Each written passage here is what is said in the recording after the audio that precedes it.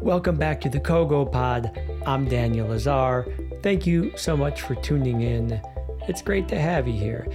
Today, I'm going to be in conversation with Dr. Ryan Daugherty. I met Ryan at the AP reading in Salt Lake City this past June. It was his first year at the reading. We sat at a table together, got to know each other. I like the guy. He's a solid cat. He is a professor of politics at Butler University in beautiful Indianapolis, Indiana.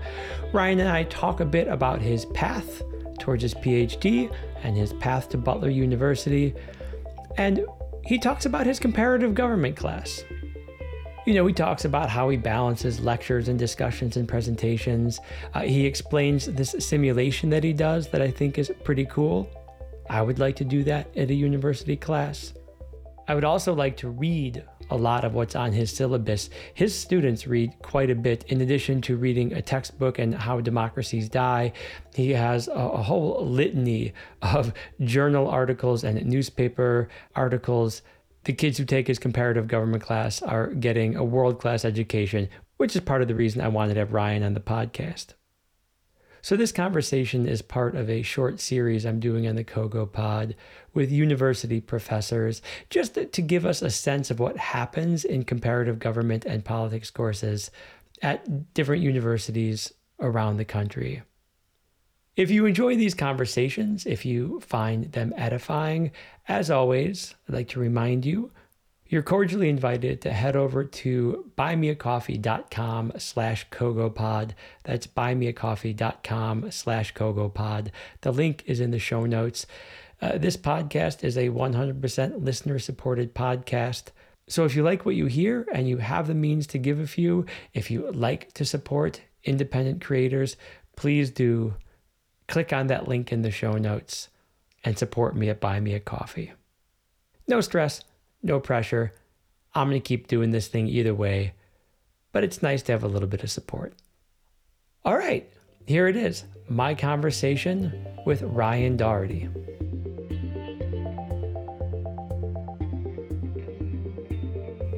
Dr. Ryan Daugherty, welcome to the Kogo Pod. It is a pleasure to have you here. It was great to meet you at the AP reading in Salt Lake City, and I'm really grateful that we can continue that conversation here and now. There are so many ways this conversation could start, but perhaps we can start here. When did you develop an interest in politics? It started, I think, young. Whether it was getting into geopolitics, I remember very vividly the 2000 election and how contested that was. And then shortly thereafter, the 9/11 attacks, bringing the world to the United States in a way that hadn't been felt in decades, and ending the end of history era, if we want to say that. And then after that, just continuing to pay attention, and that just continued through high school and into college. Like in high school, being involved with international relations, club-esque things, and then Model UN, and then in college being, I guess, king of the nerds by leading my Model UN club and all that, and then just continuing to be engaged in like international affairs things, just trying to continually learn. All right. I have to say, sometimes I struggle trying to decide what to name these episodes, but you just did it for me. Dr. Ryan Daugherty, King of the Nerds. Thank you for helping out. So that's where it all began. And maybe with that in mind, I could get you to kind of speed walk me along your path. Did you know that you should study politics when you went to study at university? What did you study at university? And then walk us through your PhD program, your dissertation. Give us the path. Yeah. As I said, I was involved in international affairs things in high school, like Model UN and whatnot. So I knew I wanted to go and study something like that. I attended a small liberal arts university, Anderson University in Anderson, Indiana, and they had political science. So it's like, okay, this is the route I'm going to take. But along the way, I picked up other things I was interested in, different things that complement any study of politics. So actually, my final major was a political science economic major, which essentially had economics built into the major. And then I got as close as you can get to having a history major. So I had like out of 35 hours, 32 credit hours of history. So I did that as well. Uh-huh. I didn't necessarily know which way I would break. I guess vaguely I knew I always wanted to go for a PhD, but in my brain it would always lead to like diplomacy or something like that. But instead it actually led to me being interested in doing research and wanting to teach Yeah.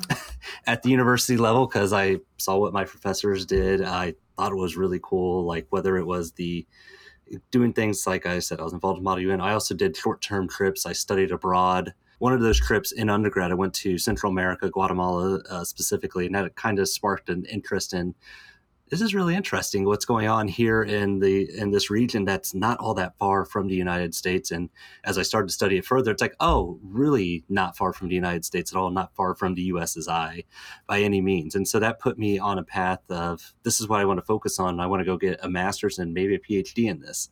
And then I applied to grad school, got into the University of Kansas, and was fully funded with that. I say that just because never go to grad school without being funded. Yeah. As a digression. And then in grad school, I still focused on Central America. But with grad school, it presented different challenges for me just because you go from being like in a classroom where you're, barely, probably an intelligent person, I'm willing to speak up, articulate myself to everybody is like that. Everybody is a do-gooder. Everybody is really up for the challenge. And so for me, that mentally took me some time to adjust and also kind of just figuring out, is this for sure what I want to do? And turns out, yes, it is what I wanted to do. But along the way, I had to make adjustments on what my final research topic would be. And I ended up focusing on just ethnic representation in Latin America, but also just broadly in that by just trying to use data that was available to me. And by doing that, though, that enabled me to kind of look a little bit broadly as a political scientist. And that kind of put me on the path of like, I teach across the political science discipline now and put me in my current position, which is at Butler University in Indianapolis, where I teach comparative politics, but I teach all across political science. So.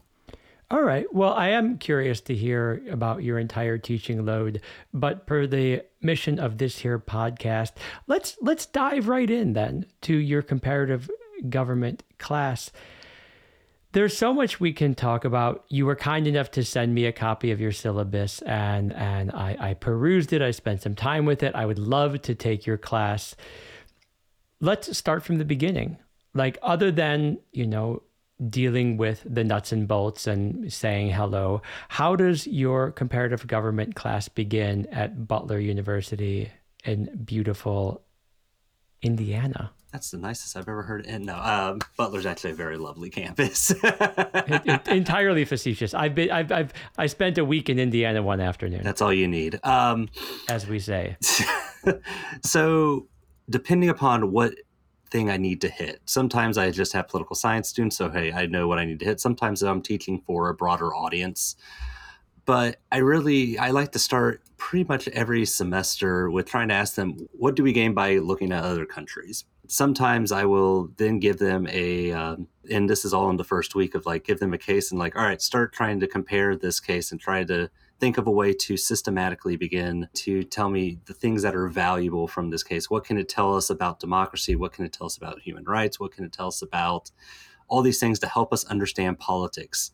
And try to think it through of like, there are practical information about, maybe you're interested in diplomacy, and because I get a range of students that are maybe wanting to go that path and how that might apply to you that way. Sometimes it might be you are wanting to go into secondary ed. So how does it apply that way? But then also just more of in me as the political scientist, like I'm just generally interested, and that's why I went into this. I was trying to understand, it's like, what makes the politics work in different countries? How do we actually compare things? How do we methodologically try to be truly comprehensive in our comparisons? And so that really begins the semester. It's like spending time doing that. So you begin the semester by asking the big questions and giving them a chance to think about a broad array of big questions, going from why are we here to how could this impact what you might choose to do for a living to what are the methods that we could possibly adopt in order to make sense out of this whirlwind of content. Yeah? Right. And then often I give them a couple of cases and say, go wild and tell me, how do we go about trying to compare these cases, and what is the pertinent information we denote to understand the politics? Cool. Now let's pause you there to give a sense of the cases that you choose. Now, again, my quick read of your syllabus tells me that you do, in fact, as fate would have it, spend time with each of the 6 cases that we study in the AP Comparative Government and Politics class. You have the UK, Russia, China, Nigeria, Iran, and Mexico. But, sir, you do not stop there. No, we don't. You go further, right? You look at the US, you look at Brazil, Germany, India, Japan. You even look at France and Turkey. So we're talking about a baker's dozen here. Yeah. 13 countries. Let me ask you a question about that. Depth versus breadth. I feel like I'm teaching the class in a year. Yeah, I see my students like 4 times as much as you see yours. I feel like 6 countries is stretching it. You go for 13. Can you talk me through kind of the decision-making process to bring so many countries into the fold? Yeah. So the United States I always use as a starting out point. The United States is still the baseline. That's the case that students know. And it's from there, to me, I find it easier for them to begin looking at other systems, other ways of organizing politics that makes sense to them. That makes sense to me. Yeah, it's like, that's just like, know your backyard first before going elsewhere. Yeah, you still got to account for 6 more. It's heavy, I know, heavy load. But yeah, like we have the Westminster model. That's one reason the UK is there. But then you throw in France, for example, and the reason you include France is it's actually the semi-presidential system actually in place. Yes, I know Russia technically is, but it's not. Right, it's not. It's an authoritarian regime, and you got to throw in the mixed systems. And like, how do you try and have the best of both worlds? That's why we have Germany there. And then I think of some of the developing nations. So your Brazil, Mexico, Nigeria, and India, looking at what's going on in the non-Western world, non-Western Europe, developed nations, looking at the global South.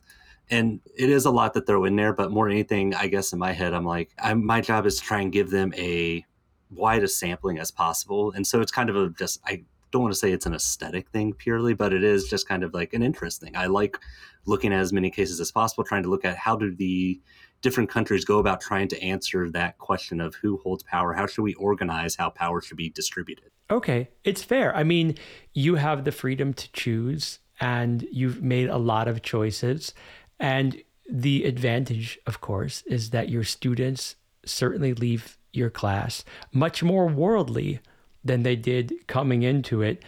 Now, to support you in this gargantuan task of getting through 13 countries, it seems like you can rely on this textbook that you use. It's the Introducing Comparative Politics book by Orvis and Drogas, which happens to be the college text that Karen Waples' book is based off of. So listeners to this podcast might know that there's this book called Stories of the World. And it's actually, at the time of this recording, the only comparative government and politics book that's written specifically for the AP Comparative Government and Politics class.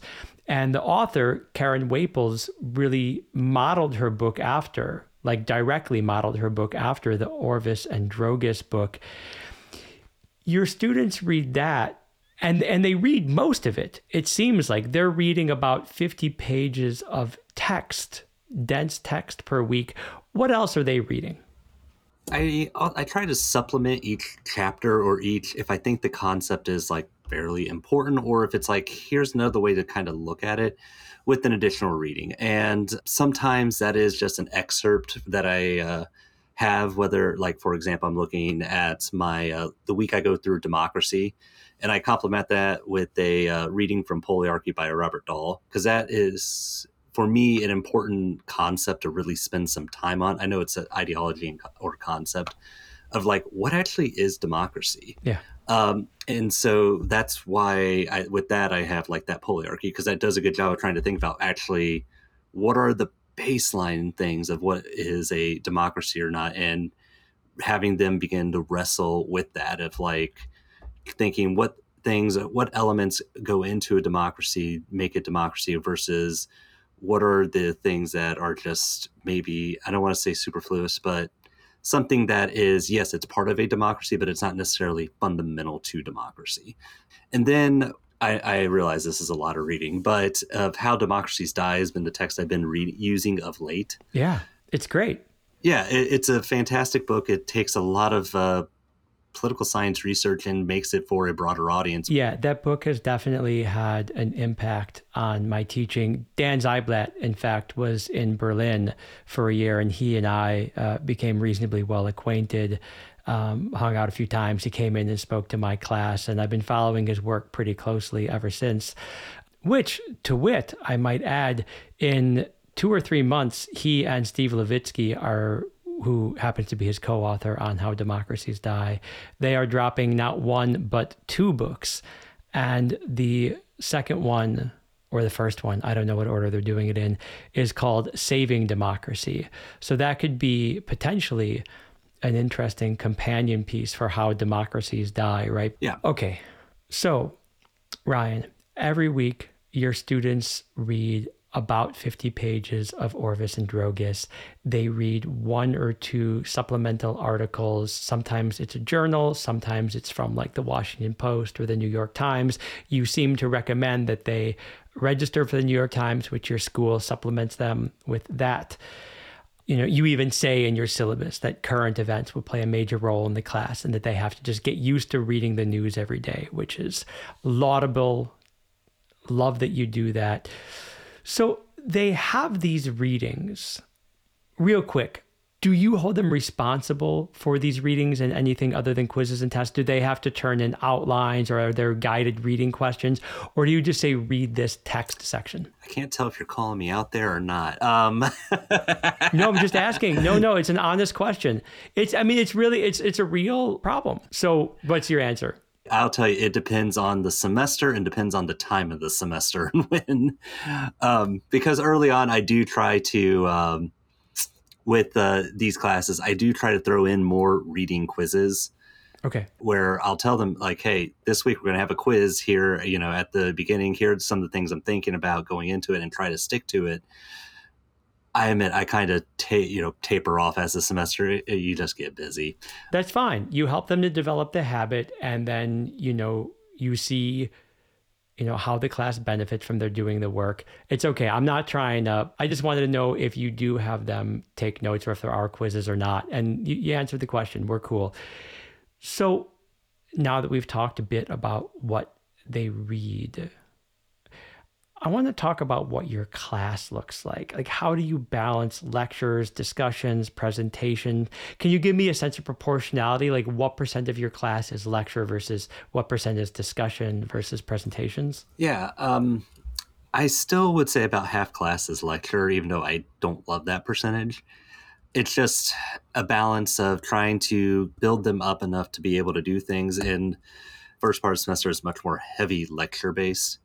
But each class, though, I still have a discussion point where either it's maybe I give them a set of questions at the beginning of class, here's what we're thinking about. And then after we walk through maybe a couple of cases or some of the key concepts that I want to focus on that day, we then break it out into discussion. Sometimes I may give them, here are some different cases. How would you, or maybe I might give them like open class, for example, with a picture or a quote to get them, how does this relate to some case for the day? And so that's another way to try and get that discussion piece, because that is a big part of, I would say, my pedagogy, is trying to make sure that we are having engagement. It's not just me lecturing at you and you all being passive consumers of information.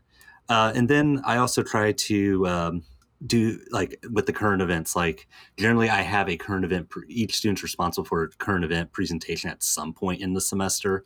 And that's just 5 to 10 minutes of, hey, here's a current event I found. Here's how it connects to something to a concept we've been discussing in class, or theory, or to one of the cases we've been discussing.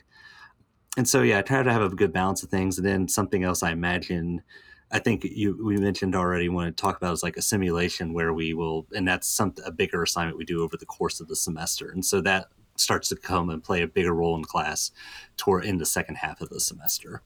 Okay, since you brought it up, let's talk about it now. You have a simulation assignment that you and your class work on over the course of the semester.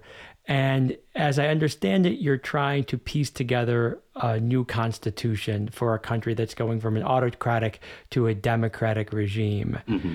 This is a group simulation of sorts. Tell me a bit about it. Yeah, the story is it's transitioning, as you mentioned already. And there's an attempt now to try and build a working constitution for this new democracy. So this process of democratization. Generally, the way I go about it is I have students break off into groups, and I tell them it's up to them to decide. You get to write a new constitution for your group, and imagine yourself you are a political party or a group within society. And I give them all the demographics of how society is broken down and all that, of representing a specific group within this society and trying to say, here's what our ideal constitution would look like. And they work on that over the course of the semester because we ask them about the institution, both electoral institutions, legislative, executive, role of government and the economy. What are the rights that need to be protected versus not protected? Try to be as comprehensive as you can be in a 100 level class. Yeah. And then at the end of the semester, what we do is we meet, and they literally have 2 full days to work on this constitution. And sometimes they do it as a class. Usually they break off into working groups, work with the different parties, and they bring it back together, present to the group, and try to justify why this is what this group presented for the Constitution. Sometimes I assign the parties ahead of time.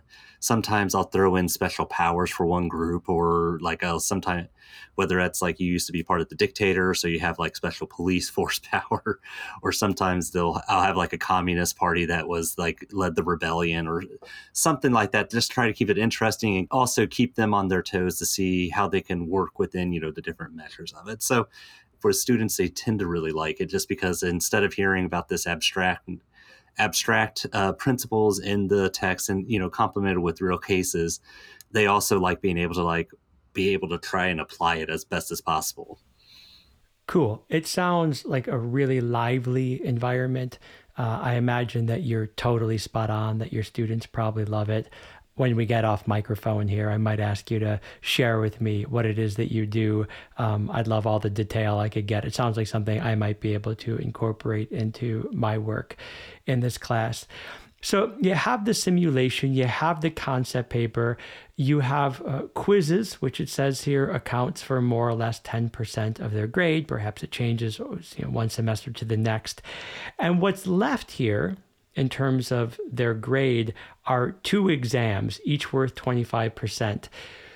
In brief, what do exams look like in your comparative government class? So the exams, what they have looked of late has been about 10 to 15 multiple choice questions. The rest of the exam is then short answer questions. Okay, so give me an example of a couple of short answer questions. One that I always enjoy asking is, what are the different theoretical approaches that explain how the state developed? Why did it emerge in Europe? And then what are the issues emerge in societies where the European model was exported? Cool. Give me another example. I like these. Consider the different electoral system in democracy. So pros and cons of single member, pros and cons of proportional. How are ways to address those weaknesses to still try and get maybe a little bit to still have, say, the single individual member, but also being more proportional and more representative of the population as a whole. Okay, last question. I like things in threes. Compare and contrast presidentialism and parliamentarism. What are the advantages and disadvantages of each system? What are some of the acute problems as identified by Juan Linz? Yeah, and what are the more acute problems that he identifies?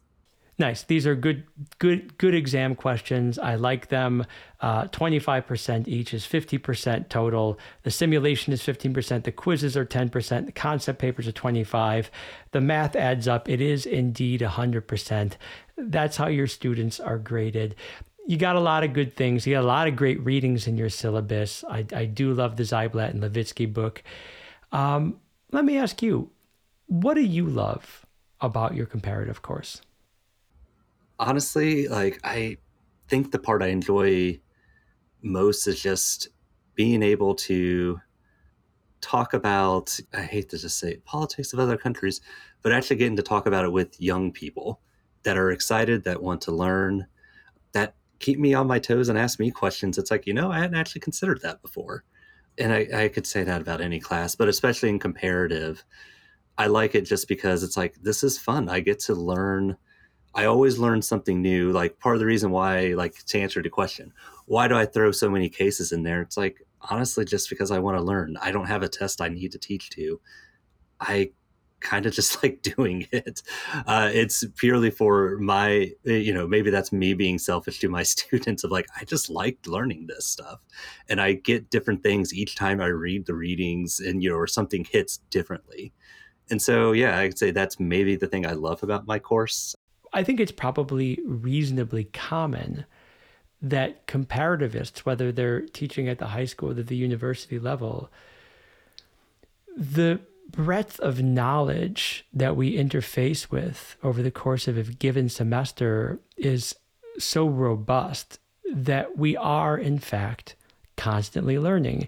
And I'd like to think that most of us who go into education, again, regardless of the level at which we teach, do so because we fancy ourselves lifelong learners. And, I've said this before on this podcast, but I am so grateful for what this class has done for me in terms of how it has forced me to continue to learn. I really do have to make substantial changes to my thinking about these countries and thus my lectures and. So I totally identify with what you're saying, Ryan. I think that like the part that we love about the class is that we get to feel like we're interfacing in an earnest and intellectual way with the world, which is, to say the very least, an uphill climb. So let's you and I keep climbing here to this question that I'm curious about your response to. It's a little left field, but like, because you and I care about comparative government as we do, and because most people go through life without taking a comparative government and politics class, what do you wish more people knew about the discipline of comparative government? It's incredibly hard. It's incredibly difficult at times just because it is, you're trying to take on so much, it feels like. But I do find it to be incredibly rewarding to just even digging in a little bit because of the breadth and the depth of things that you can really study. And so that's what I would just say more than anything is like, it's worth your time, even if you just spend a semester in college doing it, or a semester, or I guess a year at the high school, depending upon what it is. It's worth it for that. Absolutely. Taking a deep dive into the rest of the world. And if I could add to that, to do so in a comparative way. Right? It would be one thing if we were studying different political systems and we took a jaunt around the globe and stopped in 6 or 13 different countries. But when you do the methodological work of comparing these countries, I have not taught, let alone been in a class where so many light bulbs go off so frequently. Like, the work of the comparativist requires us to constantly be making connections. So I totally feel where you're coming from.